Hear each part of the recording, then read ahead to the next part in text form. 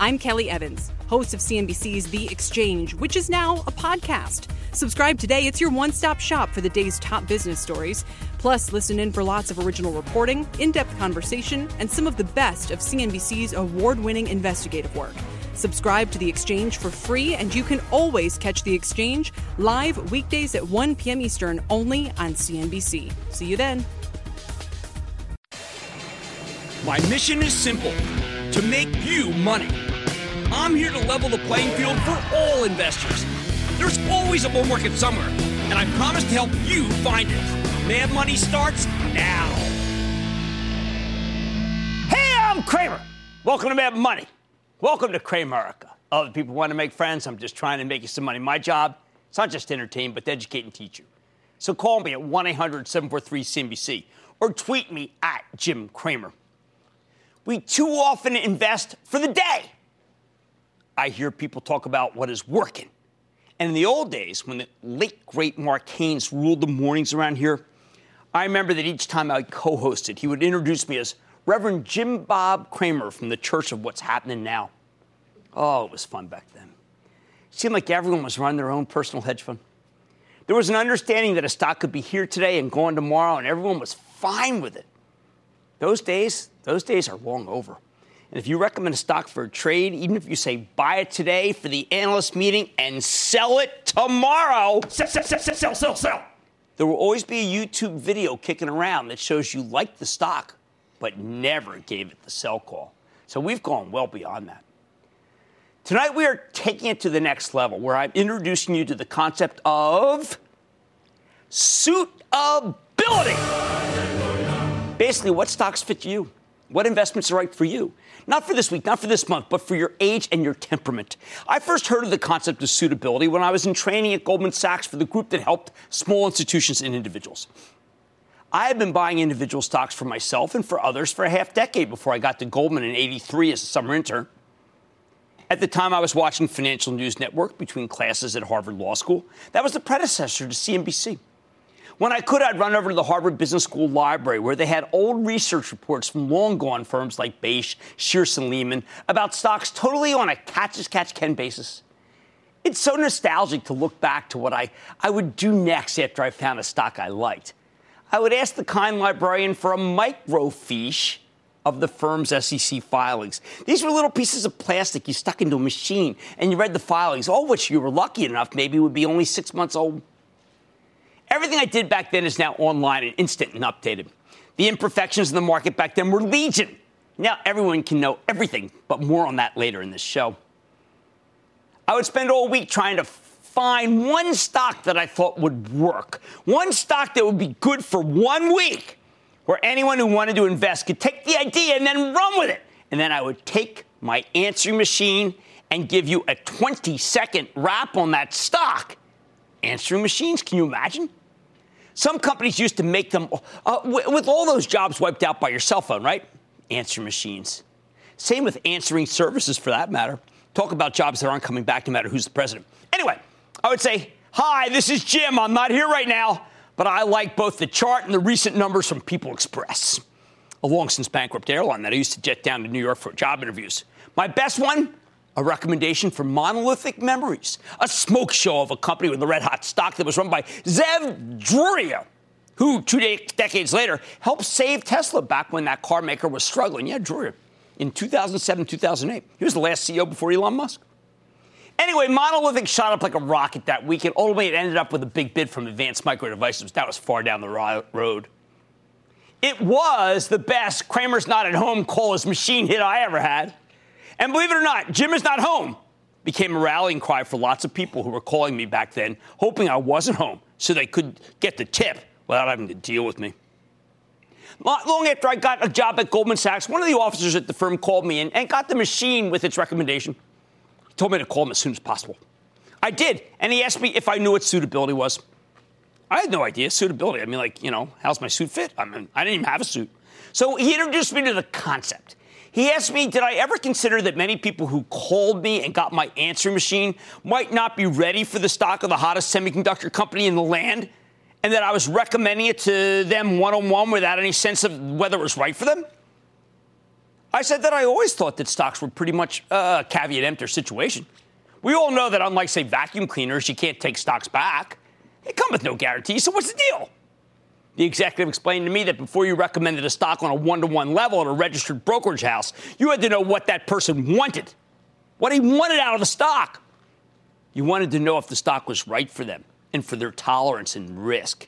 Monolithic memories, he said. Yeah, monolithic memories. Wasn't exactly the right for anyone other than bungee jumpers and K2 climbers or something like that. It's a long time ago. So let's start there. Tonight I want you to ask yourself, what is your risk tolerance? How much risk do you want out of a given stock? You see, stocks are pretty peculiar pieces of merchandise when you think of them. You buy a car and you know it's not worth as much as when it leaves the lot, right? I mean, the moment you take it off there. But there are all sorts of warranties. You buy a house and you know that it could burn down the next day. However, before you buy it, you get a binder with insurance, so if it does burn down, you get your money back. Clothes can be returned, devices returned, phones, PCs, washers, dryers, you name it. But stocks? Stocks.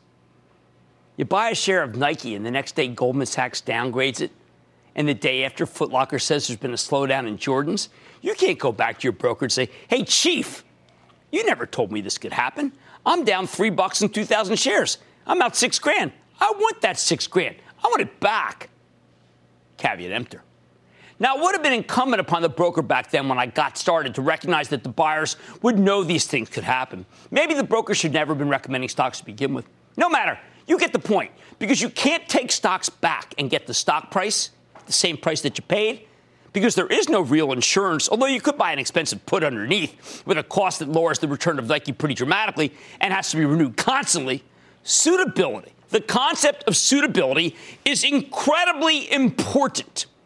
That's why for the next hour, you're going to learn about a way to measure your own tolerance versus a variety of factors. Because these days, with electronic brokers, there's no real protection. Just a signed form that say, you get it. You know what you're getting into, and you accept it.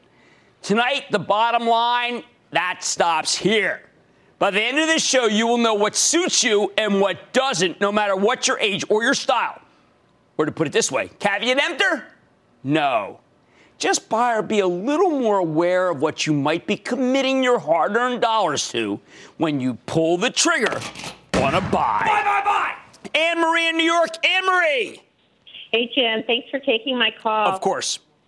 Can you talk a little bit about trimming our profits? Because I get eager and I start trimming when I'm up 10 or 20%, which I know you'd say is a high-quality problem, but can you talk a little bit more about the trimming? It is a high-quality problem, but what would happen if you kept doing that was that you would miss out on some of the greatest stocks in the history of man that you may actually own.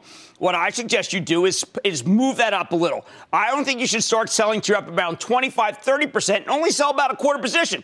When you're up about 60, 70%, this is a change from the old days. I think then you should sell a little more, but then you got to let it run. And if it comes back, you can buy some. I just don't want you to lose a great opportunity unless the story changes. And then it's sell. Immediately. Lido in Texas. Lido. Hey, Jim. How are you doing? I am good. How about you?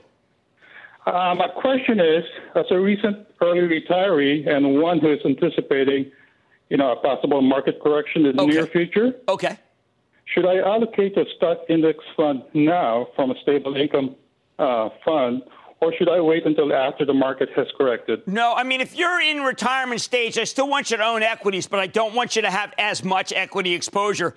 You really should know more than 50%. That's actually a lot if you're retired. Now, I want you to own some, obviously, because people who retire tend to live 20, 30, 40 years longer than they thought. But no, I mean, taking the cash out, don't necessarily put them in bonds when interest rates are higher. But you know what? You'll put money back if the market really craters.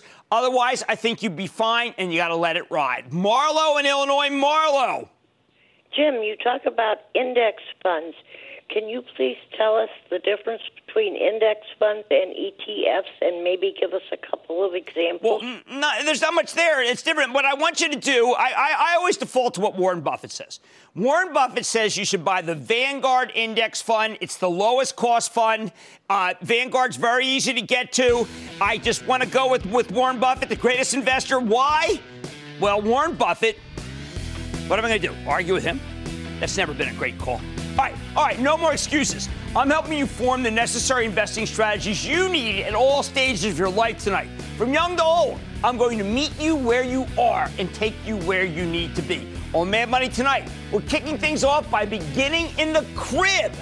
Forget binkies. Here are the 2 stocks you should be buying to give a newborn a much-needed head start. Then teenagers typically have a lot to learn, but there's an important investing lesson everyone can get from them as well. I'll fill you in. Plus, from your 20s to your golden years, my definitive guide to where your money should be sitting at any age. Stay with Cramer. Don't miss a second of Mad Money. Follow @Jim Cramer on Twitter. Have a question? Tweet Cramer. #MadTweets. Send Jim an email to madmoney@cnbc.com or give us a call at 1-800-743-CNBC. Miss something? Head to madmoney.cnbc.com.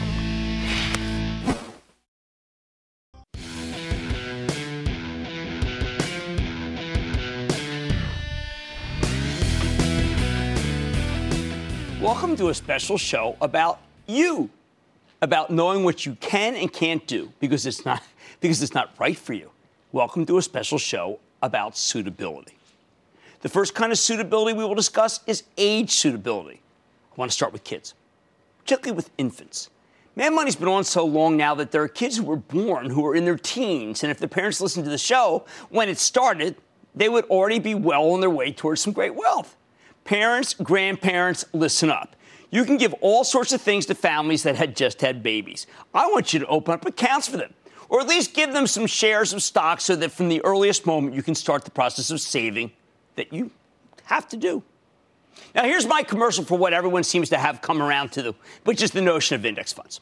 We have come through a period where almost all stocks pretty much traded together, and we have seen so many managers been let go or fired because they can't beat the market. So you can take a couple of $100 and buy some shares in an index fund. I'm partial to the Standard & Poor's 500 because those 500 stocks represent the bedrock of the country's publicly traded companies. As a companion, I like any sort of total return fund that has an even broader array of stocks. A mix of both is a very good start. People ask me these all the time. Total return and S&P 500. Your broker or the brokerage site you use might have some fund that is a higher growth, a junior growth fund. That can be a nice augmentation because you are buying for an infant who has his or her whole life ahead of them. These kinds of funds can really compound over time, meaning that if you let it run, the money can build upon itself. Now, you might be saying, why am I watching a show about stocks if all this guy is doing is talking about index funds? I can come in here every night and talk about them, but it wouldn't make for a very interesting show. More important, though, is the kind of investing I am talking about. The comparison we hear about index funds is to actively managed funds. This show is geared to people who are interested in their money and want to be more involved to make it grow, or are curious and want to learn about stocks. I believe that you can build a portfolio yourself that can do better than most managers and funds. But I am perfectly sanguine about the notion that they can coexist. I just wish the proselytizers of index funds weren't such fundamentalists about how bad everything else is. Their lack of flexibility is so stunning. Yet I've had a career of picking stocks better than the market, and I saw so many investors when I worked at Goldman Sachs who would never settle for average and didn't. So I say, let's give both a try. What's a good stock for a kid just born? I think you should pick 2. One with a dividend where you can reinvest the dividend and get the power of compounding going for you, meaning that each year a dividend might be increased and you may be able to buy some more stock with that dividend. We often hear the term dividend aristocrats, companies that have long histories, specifically more than 25 years of increasing dividends. I like that. Which ones come to mind that we have liked historically on the show? Well, let's start with 3M and Procter & Gamble, Kimberly-Clark, PepsiCo. Any one of them would be great stocks to buy a share of. Then we want something with a little more juice. Okay, I think of FANG when I suggest these. That's Facebook, Amazon, Netflix, and Alphabet, formerly known as Google, hence the G. Why these? I think that Facebook has the ultimate mode about it. It's a rapidly growing site where you provide the content and they provide the ads. It's a brilliant company, deep bench. Amazon? There's a $4 trillion market for retail goods in the world, and Amazon only has a small fraction of it. Netflix? This is a company that wants so much to dominate entertainment with a management that intuitively recognizes what you want when you want it. Game changer. Why do I still like this alphabet? I mean, isn't that played out? No. It's because it dominates search, which happens to be just the moment you want to buy something, so the advertisers love it. There's a balance sheet of beauty and a whole passel of people working to invent something new to supplant or complement search. Oh, and Waymo may be the ultimate in autonomous driving vehicles. These are just examples. They're about growth. I know that it seems rather commercial to do what I want done here, but I also think that given how poor income growth has been for so many people in this country, it is important to try to augment the other side of the ledger, the savings side. There's no time like the present. One other thought I like. You know, I believe that gold and silver are terrific insurance components to any portfolio. We'll discuss this concept more later in this show. But a highly unusual yet totally blessed by me idea is to buy gold or silver coins for people, or pieces of gold or silver, the actual. I bought slivers of silver for my kids from a dealer and pretty much forgotten about them. They may or may not increase. They are the polar opposites of growth or income stocks. They don't throw off money. They don't do anything. But in crazy times where inflation could come roaring back, there's nothing that holds up in value under that scenario better than mansions, masterpiece art, and precious metals. One caveat. If you do this, remember to put the gold or silver in a safe place. And that does not mean putting it under the mattress or a hole in the ground. A safety deposit box is more my style. Plenty more Mad Money ahead, including more about the most valuable asset in the stock market. Time! The action you need to take today to set yourself or your kids up for financial success. Then they've been the source of some of my greatest investing ideas of all time. You probably got the same resource, but are you paying attention? I'll clue you in. And unfortunately, I don't look anything like how I did in my 20s today. Your money should change with age, too. I'll explain how. So stay with Cramer. What's better than Mad Money? How about more Mad Money? Follow Mad Money on Facebook, Twitter, and Instagram to go one-on-one with Cramer. Reaction. What other questions do we have? I always tell people you got to start with an index fund because I need you to be diversified. Get more with guests. How do you stay sharp? And go behind the scenes with the most interactive show on television. If you can't explain in 3 bullets why you're buying a certain stock, don't buy it. Follow Mad Money today.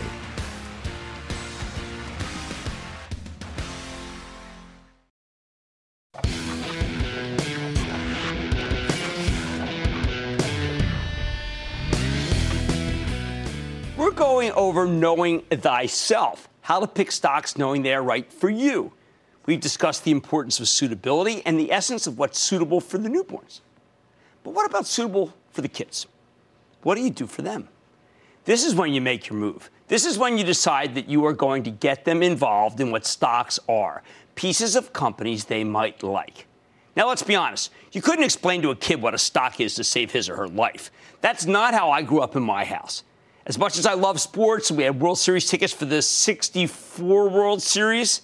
Given they were 6.5 games up with 12 to play, of course, we blew them all and didn't make it. In my house, stocks were supreme. You see, my father had gotten a tip from his brother who knew a stockbroker who played tennis to go buy the shares of a company called National Video, which for all I know could have made it if it started right now as Facebook Live show. But it was a total bust that cost us fortunes. He'd always bring home the Philadelphia Bulletin in the afternoon edition, and when he'd give me the sports section, he would give me the business section. I would look up closing prices. The market closed early back then, and I'd try to anticipate based on moving averages of how stocks were doing and what they would do next. It was a game of momentum, and a lot of time I only knew the stocks by their abbreviations in the agate type. But it was a fun game, and I kept a ledger. I kept the ledger to see SCM, IBM, Polaroid, Zenith, Xerox, National Video. I had Texas Gulf Sulphur, an LTV, a Rockwell, a host of other companies that have disappeared, but have since, well, let's just say, been acquired or still hang out and trade. I also own a lot of airline stocks because suckers were always buying those. Eastern, National, mostly Braniff, too. They were household names because of advertising. I liked the stock picking process so much, I got the whole 5th grade class at Penn Manor involved. We would all pick stocks and keep track of the closing prices for a week to see who could make the most money.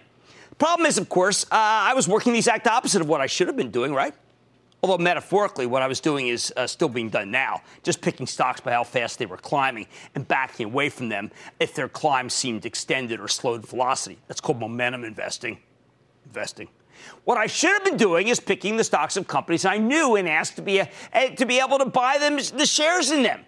So let's go over what would have been right and what was wrong in the picture I just presented, which would have been compared to Goofus and Gowan from the highlights magazines that you always found in the dentist's office back then. Goofus, first of all, would never have taken a tip from his brother, who had taken a tip from his tennis partner, who worked, by the way, for the aforementioned Beige. Pop, I would later learn, had no idea what National Video was or did. You can find out more in Google now than you could find from Jack, the broker, then. National Video made picture tubes. In the old days, when you had a problem with your television, it was usually because the tube inside had blown. The technology left National Video behind, and it went bankrupt, and it closed its doors about 5 years after Pop bought it. But it had been going straight down since about 5 days after Pop first purchased the stock. He averaged down too many times to tell. But I know there was many a silent meal because of that day's decline in National Video's stock. There were a host of stocks to have chosen from back then in the 1960s. Most weren't that good, according to the averages, but there were dividends to be had. And in retrospect, what we needed more than anything else was income. Me, the idea of picking stocks simply because they were going up was antithetical to the idea of buying stocks in companies and was more suited to dart throwing. At least I bought the hot ones when, in retrospect, they made sense because many were defense contractors, and we were just beginning Lyndon Johnson's buildup of the Vietnam War efforts. It was a lot of fun. But in retrospect, you know what?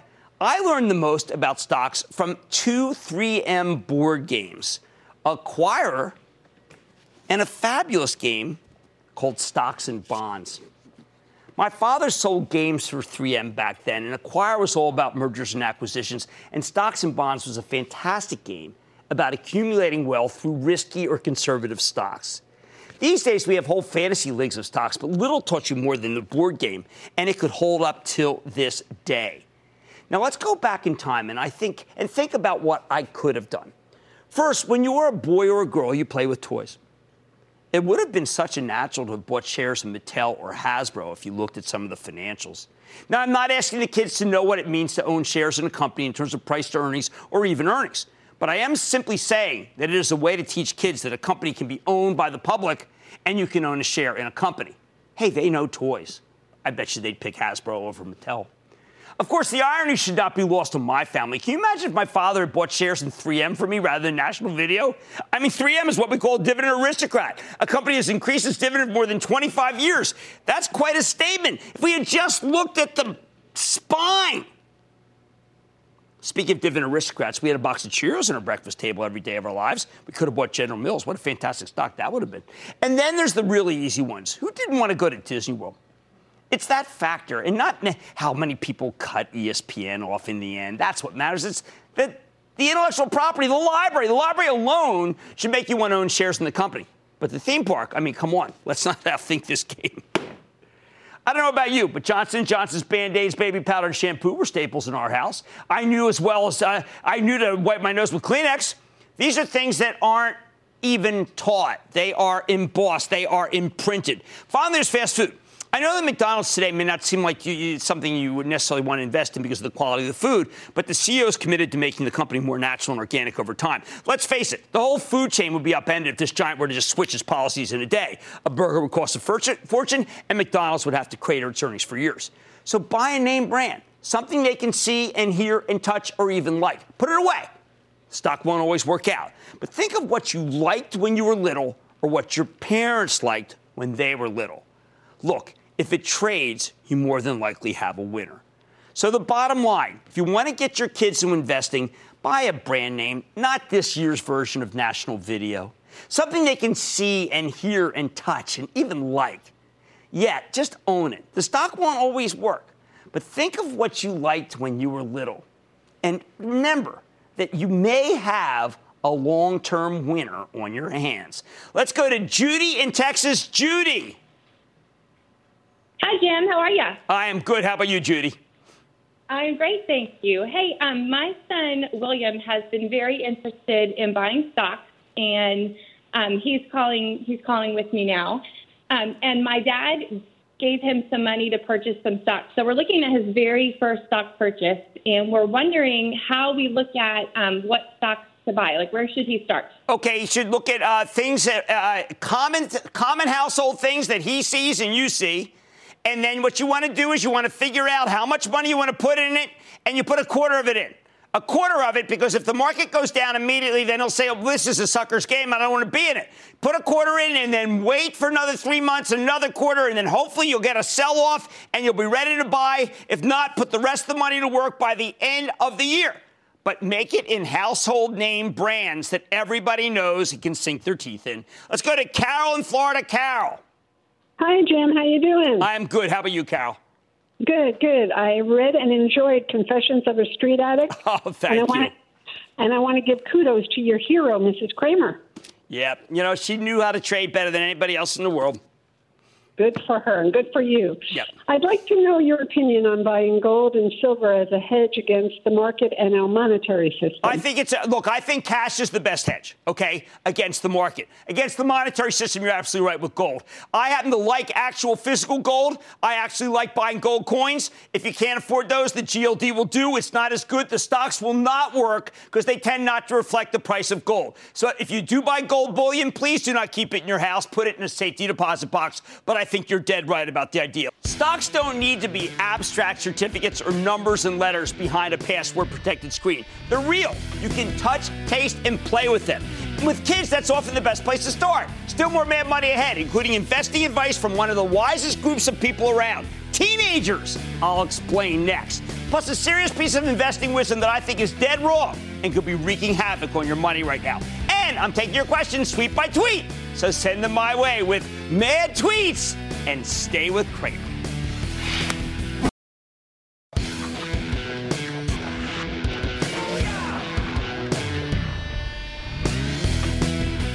We all know that teenagers are incorrigible. The last thing they want to hear about is stocks. They have bigger fish to fry. To which I say, so what? I'm not going to tell them what to buy. I'm going to let them tell me. People who watch this show have been huge beneficiaries of the innate consumer wisdom of my two daughters.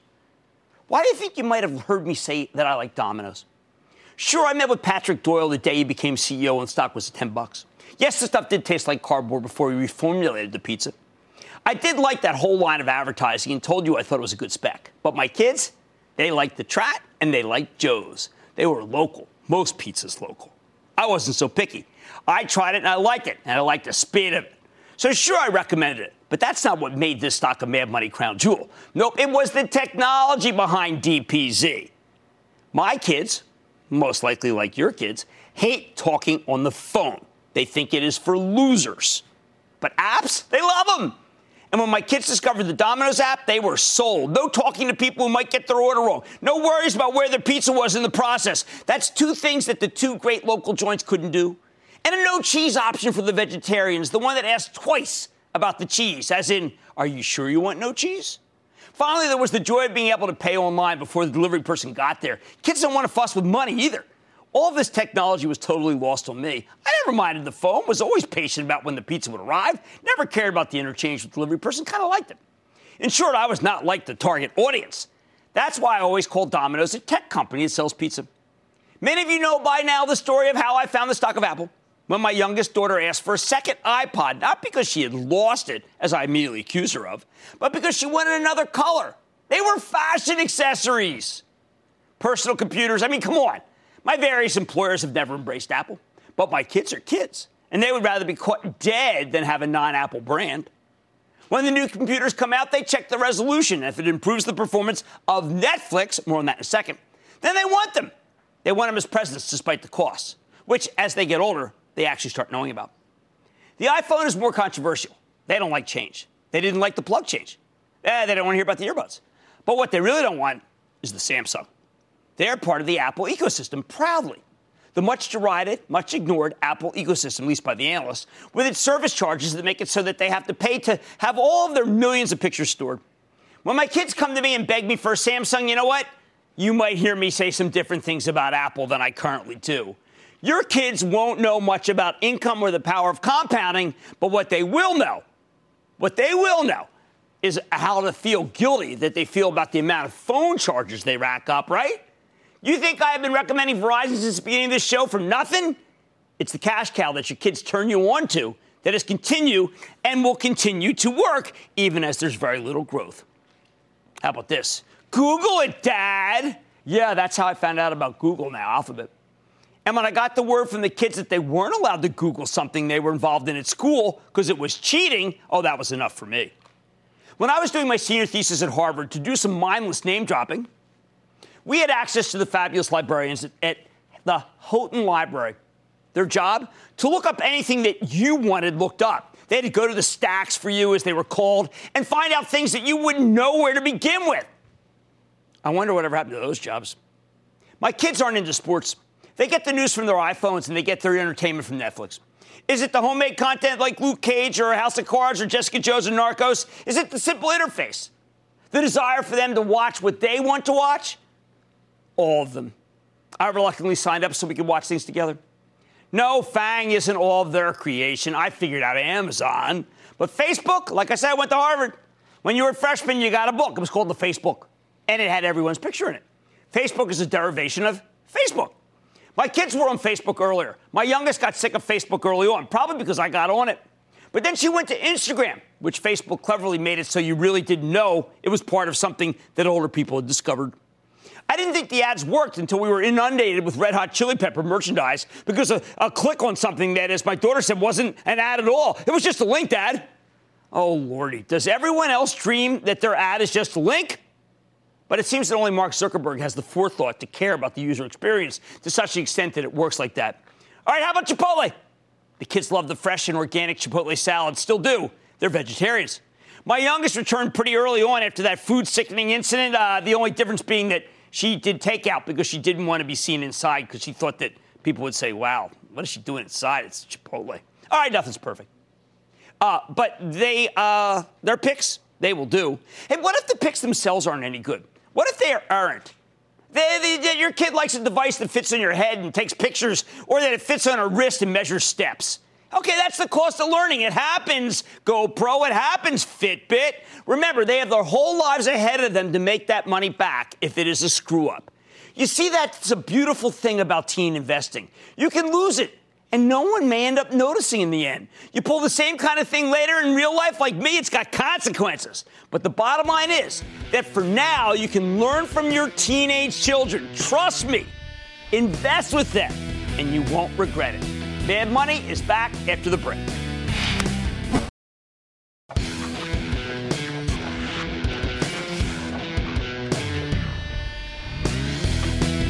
So how about the rest of our lives? What are we thinking about suitability then? Sadly, from here on in, things get less and less suitable. Not initially. When you're in college, I don't expect you to put any money away at all. College costs too much. When I used to do my college tours, I try to get people to buy a share or two of a stock. But college saps the living daylights out of you in so many financial ways. I now regard it as a total hardship to even contemplate savings. But once you are out in the real world, it's imperative that you save, preferably through a 401k plan, at work, or a self-directed IRA. I always prefer the latter because you can pick stocks, not just pick from options that your company forces down your throat. That your company gives you and you have to pay a fee. That's for another show. This is where you have to begin the mix, though, of index funds and individual stocks. There's too much risk in individual stocks to just put together a portfolio of them of your own choosing. So at a minimum, I am demanding that you put your first $10,000 beyond what you have from your first 20 years into an index fund, the S&P 500 being my favorite, as I mentioned before. Now, I know that some will argue with that. I see them arguing on Twitter. I don't care. I know the truth. The possibility of one really bad stock hurting your nest egg even as early as in your 20s is simply too risky for this guy. With an index fund, no one stock or even sector can do that to you.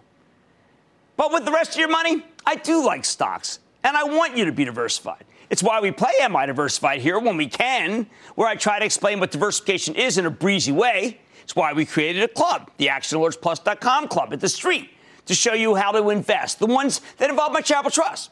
I say involves because the trust is only allowed to invest alongside club members when I haven't mentioned the stock. The restrictions are that great, yes, to protect you. But I can tell you that if you want in-depth work on the stocks we talk about on this show and almost daily updates about a lot of them with a once-a-week update of all of them, well, then ActionAlertsPlus.com, the thing I created, it's a way to go. I set it up because I always talk about buying homework. I tell you that you need to buy a stock, but then you have to keep up with it. Remember back to earlier in the show when I discussed how hard it was to do the homework? Those trips to the Harvard Business School library to study month-old research and microfiche? Now it's so easy that I have had to scrap one of my earliest tenets when I started TheStreet.com in the 90s. You no longer need to spend a couple of hours a week studying your stocks. You need to read the conference calls. You can Google articles galore. So many that you'll get sick of the process very quickly. You can have articles and research pushed to you along with charts that I would have only dreamt of at one point in my career. Or you can read what we write at ActionAlertsPlus.com if you own one of those stocks. Whatever makes you most comfortable to be able to take charge of your money. That's what I want. Confident, not overconfident. Remember, I want you to be a good manager of your money or a good client. I don't even have a preference.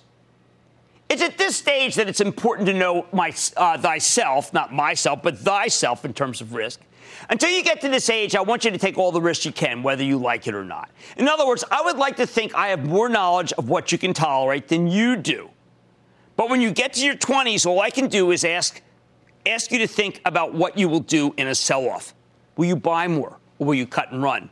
Do you have the wherewithal to take a decline and buy more? Or does it sicken you and you wish you had no exposure? Can you accept that stocks go down? Not a silly question given how they've gone up over time, but have periodic swoons.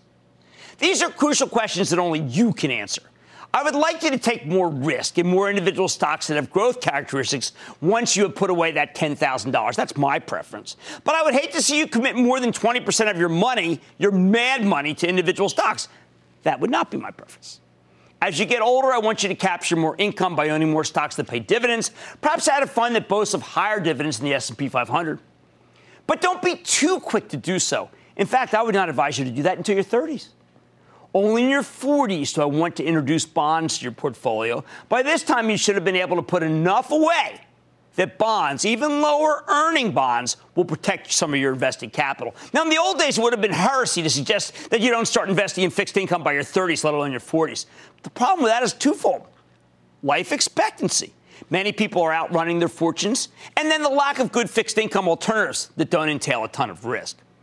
That's why I favor higher yielding stocks to most bonds. Although I recognize as you age, most bonds do have that non-caveat emptor provision. You can and do get your money back. As you enter your 60s, it's easy to see how you can put up to 50% of your money into bonds and take bonds up 10% more each decade, as I mentioned earlier to a caller. But that brings us back to the notion of suitability.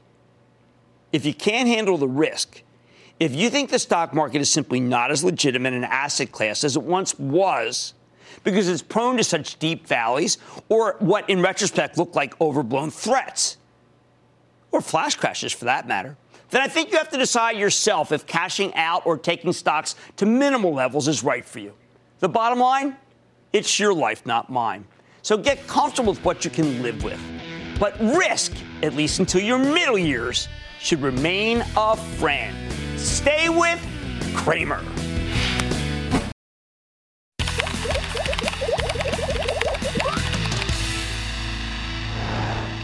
Here on Mad Money, we love to see families investing together. Often locking in a best-of-breed stock at an early age can set you up for life, so your wealth can grow with your age. So we're kicking off this edition of Mad Tweets with some Cramerican families. So let's get started. First, we hear from Rico Z, who says, at Jim Cramer, get him started young. I like that. That kid obviously has horse sense. Here you go. I mean, I don't know whether, well, there's some charts in there. Maybe kid likes the charts too. All right. Holds up under much pressure. Next, we have a tweet from David who said, at Jim Cramer, awesome time at a Phillies game on this day a few years ago. Sat next to you and your dad. Oh, that is terrific. Yeah, we had a great time with Pop. Pop and I used to love to go to games all the time. And of course, I was a vendor with the Phillies. Mike Schmidt remains my favorite player. All right. Now, sometimes we come across some families that are truly cadre to the show and kids that have real horse sense. You think you know your CEOs? Nobody is going to stump at Pounds the Poodle's kid. Arrow Electronics. Michael Long. Facebook. Mark Zuckerberg. Twitter. Jack Dorsey. And your favorite for the opening bell? Jim Cramer and David Fairbanks.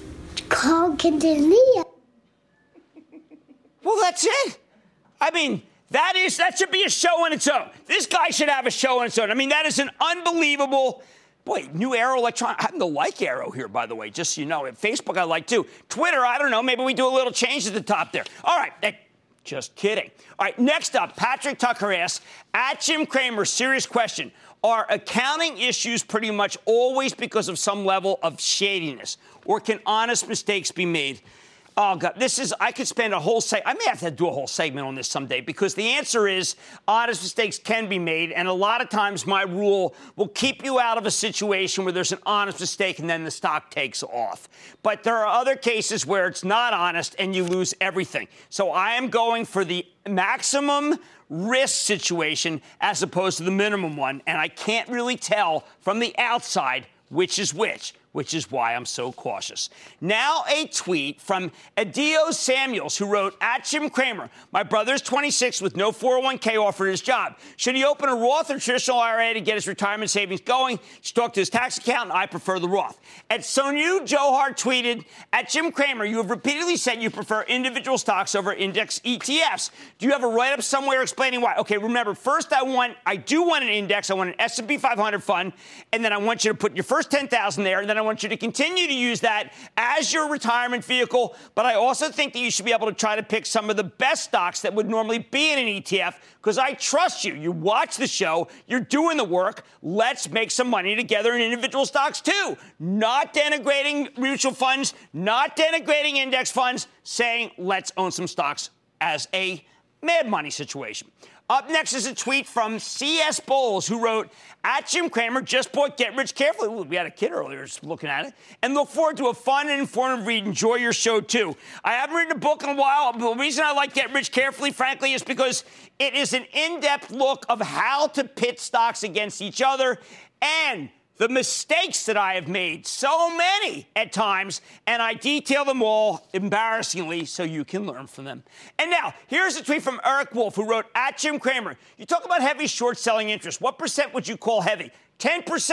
If I see 10% shorted, I sense that something could be wrong. Got to do your work. Got to figure out if the shorts are wrong. They often are. But that's what the percentage is that I look for.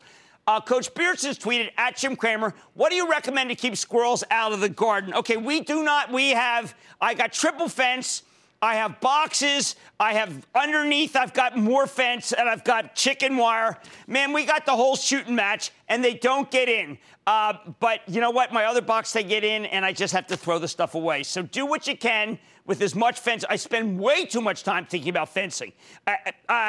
It is a preoccupation of mine.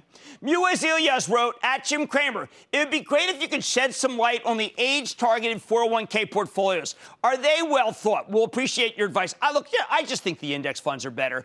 And then you can lower at times, you can lower how much index fund exposure and raise cash, and that's a better way to look at it. I just think that's a much smarter and smarter way than trying to assess what may be in an age-related fund. Stick with Cramer. Mr. Cramer, absolutely love the show. We really appreciate you out there, man. Booyah to my kids, Emma and Aiden. They're in elementary school learning so much from you. Booyah, Mr. Cramer. I know you hear this all the time, Jim, but thank you so much. This has been my best year by far and away in the market. I just want to thank you for, looking out for the regular guys out there. I am trying to teach people to be better investors, and I am doing my darn best. That's the goal here. Great to hear your voice and know that you're there for us. I like to say there's always a bull market somewhere, and I promise to try to find it just for you right here on Mad Money. I'm Jim Cramer. See you next time.